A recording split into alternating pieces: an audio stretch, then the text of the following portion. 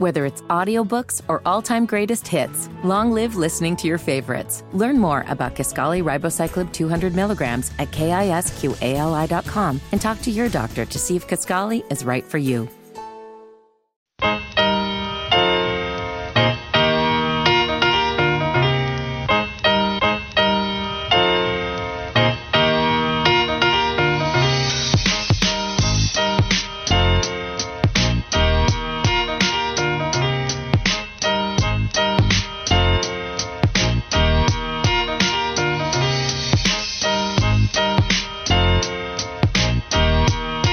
Welcome back, folks. This is the Wes and Walker Show, Sports Radio 92.7 WFNZ. And we hate to report this. It happens far too often. But right now they are saying that at UNC Chapel Hill there is an active shooter situation going on there at the moment. So yeah, we have a report. Yeah, authorities at Chapel Hill are issuing warnings for students after reports of an armed and dangerous person being on or near the campus. I'm getting this report from WCCB. There are plenty out there to choose from, but it's still a developing story. Reports say shots have been fired. Chapel Hill Transit buses have been stopped. Police activity has been reported near Stadium Drive at South Road in Chapel Hill. That area has been blocked by numerous police. The final sentence is this, that the students have been told to shelter in place and avoid windows. Again, shelter in place in Chapel Hill and to avoid windows. This is a developing story. We will do our best to update you on any of the developing notes that might be taking place. Hopefully, everybody's going to be okay as much as possible in Chapel Hill. Thoughts, prayers, every good wishes that you could possibly send their way. Hopefully, everybody stays safe in Chapel Hill right now with an active shooter in place. Again, shelter in place as well. Can't stress that enough. Make sure you are safe if you are listening, and then tell a friend if they might not know about it at the immediate time, because we just got this update probably about 5 minutes ago. Yeah, no doubt about it, man. And like I said, you just hate to report it. Goes on far too often. So as Walker said, we would definitely keep you up to date as much as we can while we are on the air. Now we're going to move on to Team Week, talking about the South Carolina Gamecocks. It's the sound you've waited months to hear. It's caused some of your greatest triumphs. Underneath, Lattimore, touchdown, South Carolina. And your biggest heartbreak. What a hit! Ball's free, on the ground. South Carolina. Clowney just says, I'll take care of business right here. It's the option at Georgia Tech. It's Howard's Rock. The Smoke in Miami. What a start for the Gamecocks! And every Saturday, you tap that sign. The wait is over. College football is here.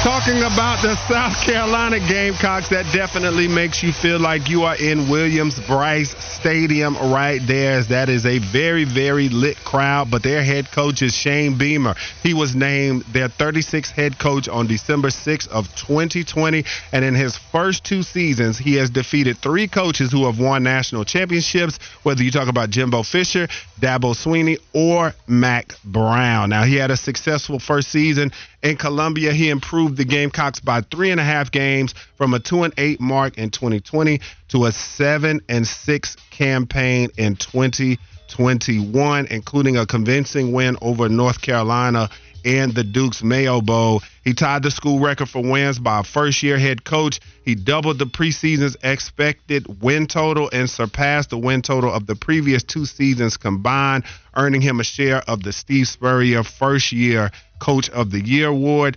And in 2022, the team again exceeded expectations by recording 8 wins, including 3 wins over ranked opponents. They won 8 games for just the 15th time in 129 seasons, and for the first time since 2017. They were ranked 23rd in the country in the final AP and USA Today Coaches Poll, marked the first time since 2013 that the Gamecocks finished the season ranked in the top 25, and the 10th time Carolina has finished the season ranked in the final AP poll. They took out number 5 Tennessee and number 7 Clemson in the final 2 games of the regular season. The first time Carolina has posted back-to-back wins over top 10 teams, and the 7th time in history that a school has defeated AP top 10 opponents in consecutive weeks as an unranked team. First time since 2003, and with a 15-11 mark, Beamer has matched Joe Morrison, Steve Spurrier, and Will Muschamp for the most wins by a head football coach in his first 2 seasons at Carolina. So just looking at the Gamecocks and recent success, what do you see going down in Columbia, Walker Mail? That you got to be happy with what Shane Beamer has been able to do in Columbia. And, man, it really came about at the end of last season. The fact that you're able to end on a high note with the way that Spencer Rattler played, because I think for the most part it was disappointing up until those last couple of games. And if he didn't have those outings against Tennessee, against Clemson, then you might not even want Spencer Rattler back. But it's a very much what have you done for me lately type of society. And what he did was he won a couple of games against monster SEC opponents, including your biggest rival that you have. And so the fact that he was able to play his best games at the end of the season, go for as much yardage as he did, throw some dimes, especially against Tennessee. Spencer was very good. You go from 7-6 to 8-5 to now you feel like you're in a pretty good spot if you're a South Carolina fan. So I think right now, you got to be pleased with Shane Beamer. How about a 19th final ranking at the end of last season? So you finish within the top 25. Yeah, man, I think you have to be feeling good. And now you're just hoping that Spencer can do what he did the last 2 games or anything close to that. You're hoping that he can do that more consistently and give you some really productive performances in the first month, second month, and so on, and not wait until the grand finale. Yeah, I think this is a program that they definitely want to get back to where they were at points during the Steve Spurrier era, where Steve Spurrier era, where he had 3 straight 11-win seasons down there in Columbia and was a real SEC contender down in those parts, even though they had a hard time getting to the SEC championship game. But I think they'll take 11 wins any way that they can get them. I thought it was a very lackluster hire when they brought in Will Muschamp as the head coach. I never was a big fan of that hire at all, even though he did take them to 3 bowl games, and he did have a 9-4 season in 2017. But I feel like Shane Beamer is a guy, we know the lineage, his father, Frank, as far as what he did at Virginia Tech, program builder. I think I see a lot of that in Shane Beamer as well. When you look at the recruiting that he's been able to do as of late, he's getting some big-time prospects down there to Columbia. I think the direction that this program is going, and I think all around, he's just a very likable guy. When you hear his post-game interviews and you hear the demeanor that he has, he strikes me as a guy that really cares about his kids, and he's really trying to build this thing the right way. And I think it was very huge for them as far as momentum for them to end the season the way that they did. Nobody saw that drubbing that they put on Tennessee at home coming. I mean, they really put it on them. And then for them to go into Death Valley and to get a win to end their regular season, I thought those were big-time statement games from him. And I think South Carolina is a program that's on the rise under Shane Beamer. Well, it's funny to see what South Carolina did at QB and to see what Clemson did at QB last year, because I've often referred to DJU not even having over 250 yards in a passing in a game except for Wake Forest. That was the only time that he went above that mark, where you even go to Spencer Rattler, he had 377 yards against Arkansas. Second game of the season. But it would be until Tennessee, November 19th. So that second game of the season, September 10th, against Arkansas, he throws for 370. Here are his other passing yard totals. 118 versus Georgia, 187, 212, 177, 168, 171, 200 on the mark, 145. I mean, Wes, up until Tennessee, he didn't even throw for 215 passing yards again for what was in basically the rest of the college football season until bang, you go off for 438 against the 5th-ranked Tennessee Vols, 438, and then 360 on the road against Clemson. I mean, what a massive turnaround. You even throw for 246 against Notre Dame, which was more than what he was doing outside of Arkansas. I think that's what you're hoping for, right? If you're South Carolina, you're hoping, okay, that was the guy that was the Heisman hopeful at Oklahoma. It didn't work out the second year when Caleb Williams takes the job.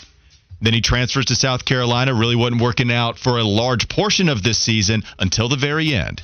The big-time opponents came up, and you beat them. You won 63-38, 31-30 against those opponents. That's what you're hoping for, that Rattler can give you something a little more consistent, and he can be that guy that performed from November 19th on. Yeah, and this is a program, especially with their location, they have a lot of access to recruits. And when you look at their 2023 signing class, according to 247, they were 16th in the country, brought in 11 four-stars, and also brought in a 5-star recruit in Nick Harbor, who a lot of people are very, very high on this young man. 6'5", 225, running that 100-meter dash out there in the low 10s. So this is a tremendous athlete and a tremendous get from them. And I think they're really starting to get the requisite talent to put them up in the upper echelon of the SEC. And so when you look at especially them having the benefit of being in the East, I get Georgia is over there. Tennessee is on the rise as well. But this is a division that they can make some hay in there, I think, if they can get the requisite recruits, especially quarterback. That's always been the big conundrum with the Gamecocks, is that they can get pretty much everything else that they need. They seem to always have a solid defense. They have good skill players, but they can't ever really seem to find that big-time quarterback. We'll see if Spencer Rattler indeed is the guy for them. But and as far as just him continuing the success that he had, especially late in the year when he was able to get some of those big wins. But I like the direction that Beamer's going. I think he has a chance, because when you talk about his dad and what he was able to do in Blacksburg, not sure that he would be in Columbia as long as his dad was in Blacksburg, but I think that he could definitely build this program and get them up into the conversation in the SEC, even though Clemson has made it tough for them. But I still think that he's doing a great job, and I think he'll get as many recruits as he's losing based on what we're seeing so far. Well, and they hit the ground running, too. I mean, they started with Georgia State last year. They start with North Carolina on Saturday with a 7:30 kick on ABC here in the city of Charlotte. So against North Carolina this time, you could hit the ground running. Shane Beamer actually talked about this on the Kyle Bailey Show, discussing how big it is for College Game Day to start the year at the Duke's Mayo Bowl because of this matchup that the Gamecocks have with the Heels. Yeah, it's huge. When this game was announced, when you knew you were playing this game, and you start looking at the schedule around college football week 1 and who's playing on Saturday, I thought there was honestly a decent chance that they would come. And then, as you talk to different people with ESPN over the last couple months, it's on their radar as a possibility. And then to find out definitively this week was great news. It's a great testament, obviously, to Coach Brown and Drake May and the Tar Heels and the team they have, and the excitement that there is about their program and their team in the 2023 season, but then also ours as well. It's a great opportunity for both programs. It's a great opportunity for the city of Charlotte and Danny Morrison and everything that he does from an athletics or sports standpoint there in town. So it's exciting. It's a great way to kick off the year. All eyes of college football will be on Charlotte and on the Gamecocks and Tar Heels that day. And as you said at the beginning, we've got a bunch of Gamecocks there in the Charlotte area, and we need to make sure there's all kinds of garnet and black throughout Bank of America Stadium on Saturday night. Yeah, I think it's going to be a tremendous game, and I think it's always important for South Carolina anytime they can go into another state just to further the profile. I mean, especially when you talk about them coming into North Carolina, as fertile as North Carolina's been from a recruiting standpoint. So I'm sure they're excited about anytime they get a chance to especially get into the Tar Heel state to get in front of those recruits. No doubt. I think the fact that you have a matchup between both of these programs that are in somewhat similar spots right now, you just want to make that next step. For South Carolina, can you get the QB play where it's with North Carolina? I guess that's an opposite angle, but North Carolina has the QB, and they just got to get everything else up to par. And if that can happen, then it'll be a monster win to start your season off with for either one of these programs. All right, well, when we come back, other takeaways from Carolina's preseason final, talking about those Panthers on Sports Radio 92.7 WFNZ.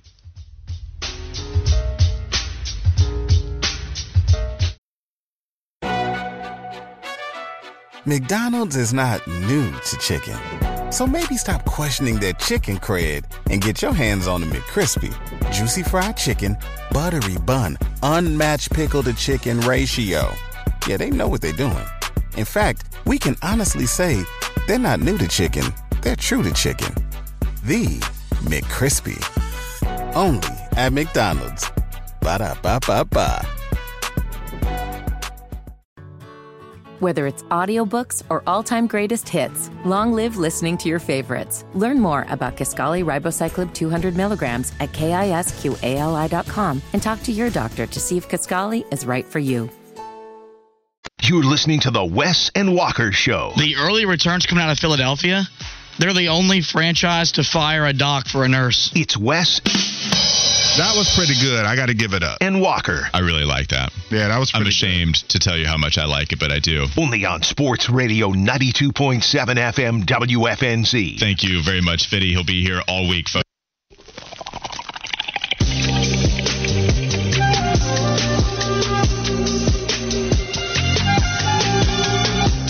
You're listening to Wes and Walker on Sports Radio 92.7 WFNZ. Did want to report out there, we mentioned it in the last segment, that there is an armed and dangerous person around the campus of UNC Chapel Hill, according to multiple media outlets and an alert from the school. There are plenty of outlets reporting on this, but Joe Bruno, you have WCB as well, also reporting on this. So just pick a publication to try to figure out exactly what's going on. But what's happening from our vantage point right now is that UNC sent in a brief statement just after 2 p.m. that the campus was on lockdown as the active assailant situation continued. UNC Chapel Hill did release a tweet as well. If you follow them on Twitter, you can follow them at UNC. Students and staff were told to shelter in place and lock all doors and windows.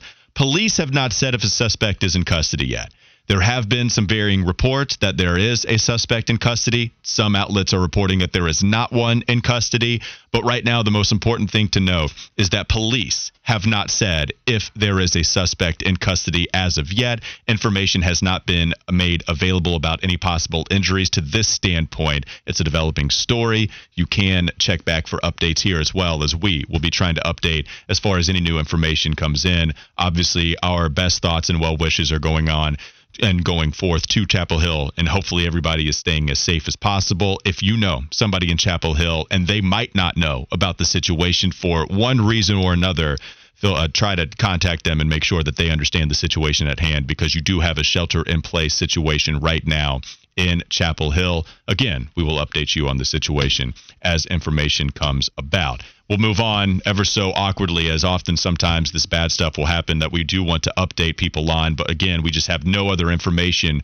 at this standpoint. We will talk a little bit more about the Carolina Panthers and their preseason finale. While the preseason did bring you some bad and some good. I think the good that you look at right now with the Carolina Panthers, you're discussing Bryce Young. You're looking at Bryce Young throw a touchdown pass. You got to see him connect with Adam Thielen, the guy that is the default wide receiver one for this Panthers team, the guy that is most accomplished so far in his NFL career. We got to see that come to fruition in this last game, but the bad being that the offensive line did not perform extremely well. Probably the best that they have played better than the first two games, I would say.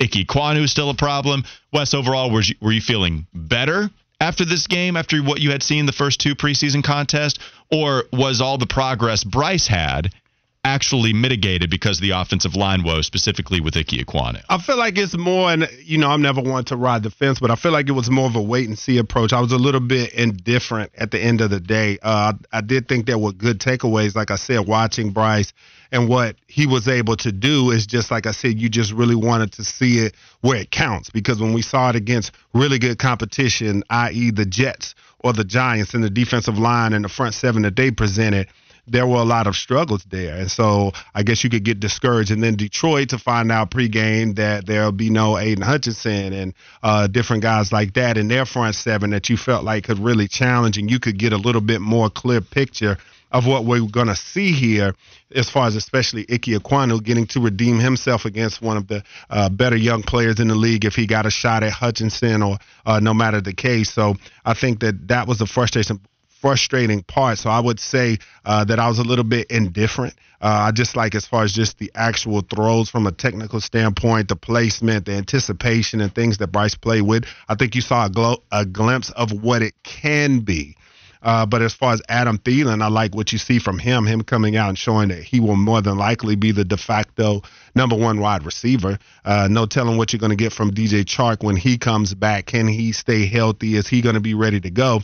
But 6 catches for 63 yards over a preseason and that touchdown from Adam Thielen. I think you saw the route running and him being able to get open and looking like a sure-handed target for Bryce. I think that's definitely something you can put into your pipe and smoke it, so to say, for Carolina going forward as far as a guy that's going to be a threat out there as a receiver. Yeah, do you think he locked that up? Can you even do such a thing in the preseason when you expect there to be so much of the wealth spread because of the receivers that you have on this squad? Or did we see Adam Thielen, 4 receptions, the touchdown catch, even after missing, I don't know how many snaps, but some, because we all thought he was injured for a little while, didn't know if he would come back. He did, and then still had a few receptions after he was initially taken off the field. Do you think this game did portray, yeah, this guy is the number one wide receiver on this squad? Yeah, I do. And I think when you talk about the versatility that he brought, he had 19 snaps in the slot, 10 out wide. So you talk about a guy that they can use in a lot of different areas to be able to get it 10.5 yards a catch for an old guy. I'm doing air quotes when I say that for an old guy. But he was out there, man. He showed that he can be that guy. As I said, Chark, I think he's certainly going to contribute when he comes back. But I think as far as a guy that's already developing that chemistry with Bryce, already showing that he's going to be a guy that can get open and make catches consistently, I think that's what Bryce Young has seen from Adam Thielen just thus far. What kind of season do you expect for Adam Thielen? Same as I said before. I think if he stays healthy, he can get 1,000 yards, especially with it being 17 games now. If he can come out and just continue to play the way that he's been playing, I think that he gets to 1,000 yards. I think when you look at catch-wise from a reception standpoint, I could see him 80 catches or better. So I think, we've disagreed on the 1,000, but we don't disagree on him being wide receiver number one, certainly heading into the season. It's been since 2018 he posted a season above 1,000 yards. He had 113 receptions in 2018. 2019, he only had 30 receptions. You are talking about missed games in these last few seasons, and he's just getting older within the last 5 years, of course. 74 receptions for 925 yards is the closest he's gotten since that 2018 campaign. He did have a lot of touchdown receptions. This is something we might not be talking about enough, Wes. So if he doesn't reach 1,000, maybe he isn't even wide receiver number one when it comes to total yards. But if we're talking about touchdown catches, that hadn't really fallen off the last few years. In fact, the most he's had was 2020 when he had 14 touchdown receptions. In 2021, he only had 726 receiving yards, but he had 10 touchdown catches, 10 of them. And then he had 6 even last year. 6 would be fine this year. I'll take 6, especially with somebody like your number one wide receiver of yesteryear and DJ Moore, not necessarily putting up a ton of touchdown numbers, but DJ Moore, the most he put up was 6. So if you got Adam Thielen coming in and that's the low end, and that's still something that would be better than a lot of other years from your number one wideout, maybe that's the biggest impact he's going to provide in the red zone when maybe you don't need you don't need the deepest route ever run from Adam Thielen, but he's able to create just a little bit of separation inside the red zone, then maybe that's where he's going to help this team as much as any. And we saw the touchdown reception in this final preseason game. Yeah, and I think this is the guy, too. When you talk about an offensive line that is struggling the way that they are, and if this continues, you need a guy that can get open like now. And I think that's the thing that Thielen also brings to this team as well, is that he's a guy that can get open on the quicker, short to intermediate routes that can provide Bryce that guy that he can find maybe when it gets a little hot back there. Now, the downside to that is if, defenses pick up on the fact that, hey, we're not being threatened anywhere else. That's where Chark is going to come in and be big. That's where Mingo's going to come in and be big, because teams will start to sit on some of those short to intermediate routes that Adam Thielen's going to run, and that could possibly eliminate him in some scenarios. So they definitely need to get Chark back because Mingo, he definitely looks good in the spots that we've seen him, but I'm not sure that he's at a place now in the offense to where he can consistently get out there and be a pass catcher for Bryce Young at this juncture. I think it's going to go as the season continues. He'll get more and more comfortable out there because we just haven't seen him targeted enough, and I think that points to maybe him not being quite ready to get out there and catch all the passes that he's going to at some point. So I think that Chark coming back is going to be huge for them. Let's talk about the edge rushers. Interesting position opposite of Brian Burns. YGM didn't provide a big impact play this preseason. I can't think of one where I thought, oh, okay, there he is, right? We didn't have the Amari Barno moment that he had in a couple of the preseason games. DJ Johnson got a QB hit in against Detroit. So there was one. I think there were 35 passing attempts late in the game. DJ Johnson did get in the backfield and provide some pressure. Where are you on both YGM and DJ Johnson, a couple of guys in the mix to play significant snaps opposite of Brian Burns? I mean, on YGM, you'd like to see him get a little bit more as far as just getting a sack or two. But other than that, I thought DJ Johnson, I think he did a good job for himself in Friday's game, and he finishes the preseason with 4 hurries. He got a quarterback hit as well, so I think he flashed and showed you that he can do a little bit. Also had 5 pressures when you talk about his overall preseason. So I feel like you are starting to get some progression out of DJ Johnson, but the jury's still out. And then YGM, I just think that he's going to be a Jag, just a guy. Like, I don't see much from him as far as him stepping in and being some big contributor. So a lot's going to fall on Justin Houston as far as what he's going to bring to the table. Marquise Haynes as well is definitely a guy that's going to be counted on because I just don't think at this point you're going to see the production from YGM that a lot of people thought that they would when he was drafted out of Penn State. All right, so we have a couple of young players with YGM, DJ Johnson. Let's go to an older player on the roster. We got to see Andy Dalton for the first time in this game against Detroit. Veteran, success in the NFL, goes 6 of 11 for 60 yards, but had the interception. It was a great play. I believe it was it Gilmore who picked that off, or maybe that was yes, a little it was Gilmore's little brother. So Gilmore was able to intercept the pass in the red zone from Andy Dalton, but a red zone turnover, it's among the bigger mistakes that you can make in a football game, especially from the QB position. Just taking the life out of what could have been another scoring drive. It was a great play, although, still you put that pass in harm's way. What do we think about Andy Dalton and his only outing of the preseason? Yeah, I mean, it wasn't phenomenal, but at the end of the day, it's like he's a proven commodity at this point as far as you're talking about a backup quarterback. I mean, 6 of 11 with a pick. Andy Dalton's a vet, man. He's done it all, seen it all, so nobody's expecting him to come in and look like Patrick Mahomes by any stretch of the imagination. You expect to get solid football, albeit up and down at times, from Andy Dalton. So I don't take much from this performance. I think Andy Dalton's just a vet that at the end of the day, you don't want him to have to start for you for more than maybe 2 or 3 games if necessary. So one thing that I did think we were going to be talking about on a Monday was the Panthers not allowing the quarterback to go off on him. The starters did that. The starters did not allow the QB to go off on them. But still, Teddy Bridgewater had a 13 of 22 passing performance, 178 yards total. The long touchdown pass that he had to Antoine Green at the end of the first half, which was deflating, but the starters were out at that point. You're talking about the secondary giving up what was a long touchdown pass, but again, you didn't have the starters out at that breakdown in the game against the Lions. Nate Sudfeld came in, only threw 5 passes, 17 yards total. All that being said, Wes, what did you make of the way that the secondary performed, where you do have a lot of passing yards for Teddy Bridgewater, who played a lot of snaps? 22 passing attempts is a lot in the preseason. What did you make of what the secondary did? Yeah, I think that's also another area that you can look to as something that needs to be shored up. And I know it's going to be a byproduct of the pass rush. And we didn't see a ton of that as far as just hardcore sacks from the the starters when they were in the game. And so you look at it, they give up 6 touchdowns to 1 interception in the preseason, 10 yards a catch, and 688 yards. And so I think those are numbers that you definitely didn't want to see in those zones when you talk about this pass defense and what they did to try to improve it, bringing in Von Bell. And we know some of the other things that they did. So I think that's also something to look at going forward, because you're not quite sure yet if this is going to be a Carolina team that is going to vastly improve upon them being in the bottom tiers in the league when you talk about sacks by.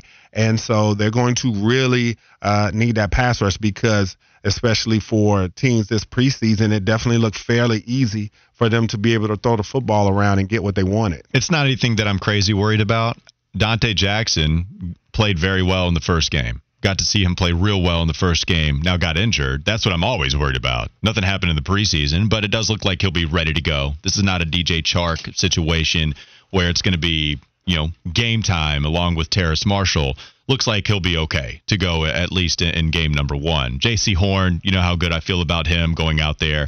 So we already felt bad about the depth, but also you're putting out C.J. Henderson, Keith Taylor, the guys that didn't perform well when they got snaps last year, and you're putting them out with a pass rush that the best pressure guy is who? A YGM or Amari Barno out there?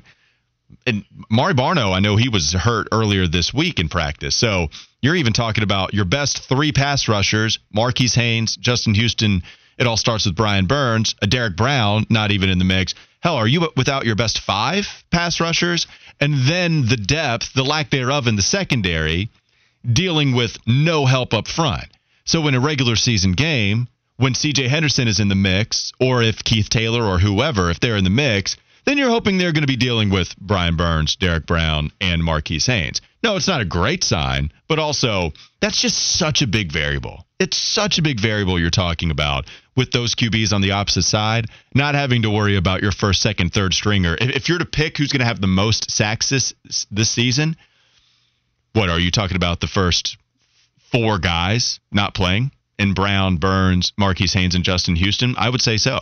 I would say in any order, with Burns being at the top, I'd say your top 4 sack artists this year aren't playing. That's not going to be helping your lack of depth in the secondary. No, it's not. And that's a tremendous factor. As you said, we're going to see what it looks like once they all get out there on the football field together. But as I said, still, you wanted to see more from some of those backups. But again, we'll see how it looks when Burns and the big dogs get out there and they can get after the quarterback. Last Fitty Flash of the day before we get to the last segment of the day. What you got for us, Fitty? Fitty.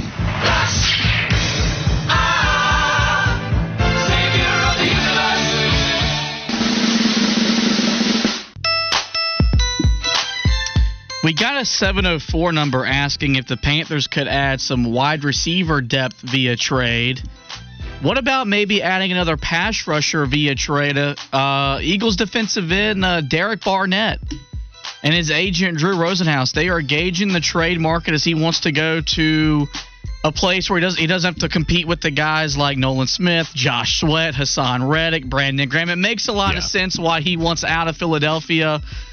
His best year came back in 2019, 6.5 sacks, 22 quarterback hits, 10 tackles for loss. Is coming off an ACL injury last year and injured his thumb in training camp, but we've seen Carolina be aggressive.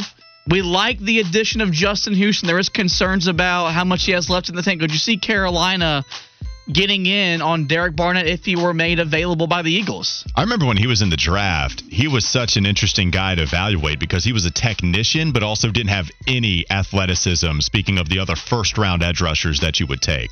So, technician, great guy with any kind of move that you wanted him to display. He had it. But then when you get to the NFL, there are a lot of people that subscribe to the theory, if you don't run anything better than a 4.5, then I ain't going to get you in the first round. You need premier athleticism to go within the top 10 or the top even 32 overall selections. And Derek Barnett has been somebody that's been a good rotational pass rusher, but didn't have the breakout, 10-sack season or even 9-sack season. I don't know if I'm giving up any asset to go get him even with us not having the greatest depth at pass rusher, don't know if this is the guy that I'm going to give up draft picks in order to go get and shore that up. No, not at all. I mean, 6 seasons, 21.5 sacks the last 3 seasons. I mean, he went 5.5, 2.0, and none last season. So, no, I think you leave him be. All right. Sounds good. On the pass rusher conversation, no Derek Barnett for us. We do have a final segment to give you, though. On Wes and Walker, you're listening to Sports Radio 92.7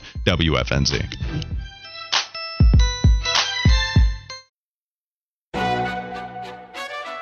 McDonald's is not new to chicken. So maybe stop questioning their chicken cred and get your hands on the McCrispy. Juicy fried chicken, buttery bun, unmatched pickle to chicken ratio. Yeah, they know what they're doing. In fact, we can honestly say they're not new to chicken. They're true to chicken. The McCrispy. Only at McDonald's. Ba-da-ba-ba-ba. Whether it's audiobooks or all-time greatest hits, long live listening to your favorites. Learn more about Kisqali Ribociclib 200 milligrams at KISQALI.com and talk to your doctor to see if Kisqali is right for you.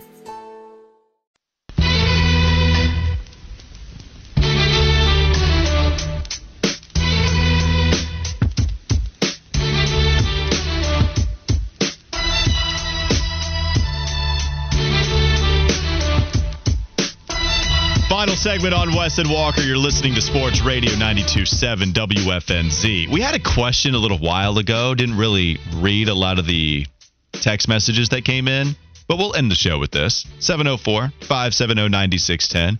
Favorite recess game, whether it be at the playground, on the blacktop, on the diamond, wherever you had your recess, wherever you were going. What was your favorite game? Wes hit us with a monkey bar basketball game, where you would find whatever loop you wanted to throw the basketball through, and that was your bucket. And that's how you played monkey bar basketball. I had never heard of this. Fiddy had never heard of it, but other people did. Hornets Ron, monkey bar basketball brings back some memories. James from North Charlotte unlocked a core memory with the basketball through the monkey bars thing. A lot of people felt you on that. I had never heard of it before. Yeah, man, it's a fun game. You got to make do with what you can, man. We were a bunch of sports junkies when I was a kid, and so, we were like, well, if we have to be out here at the playground, let's make the best of it, and let's play a little basketball. The dunk contests were the best, though. Sure, yeah. Yeah, the dunk contests were great. Everybody would be watching, and then, So we had...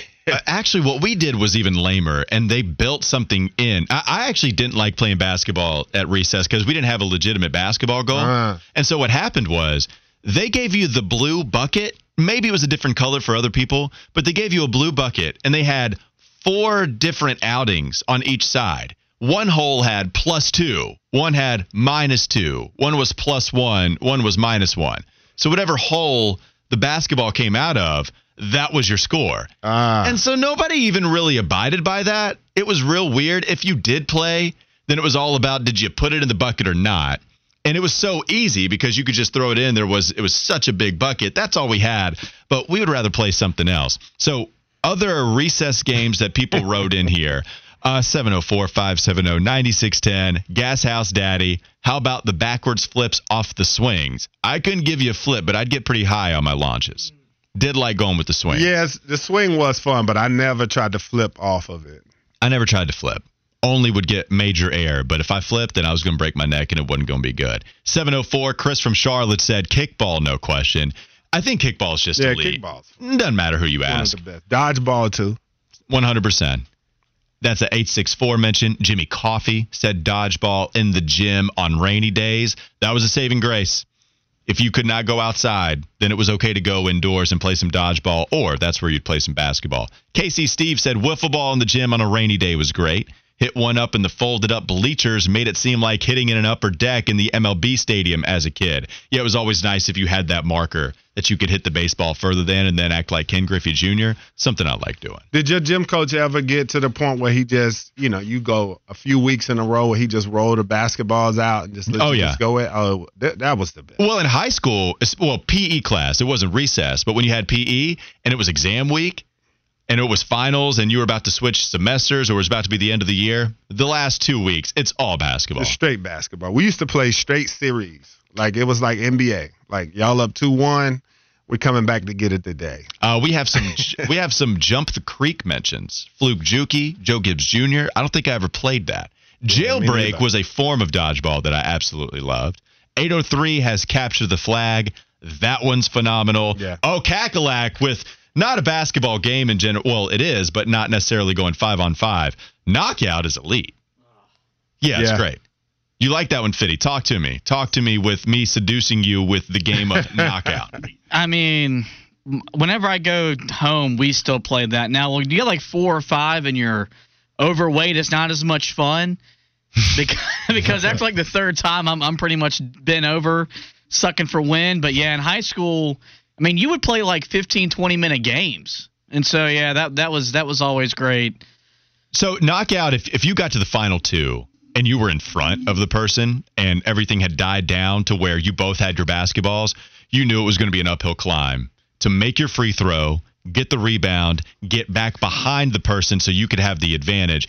And once you accomplished it, it felt like you just won Game 7 of the NBA Finals down by 20 points. You played from the foul line? We always did. We shot 3-pointers. We did foul line for the most part. We would do both, but for the most part, it was foul line. We one time tried to do it from half court, and oh, yeah, that's tough.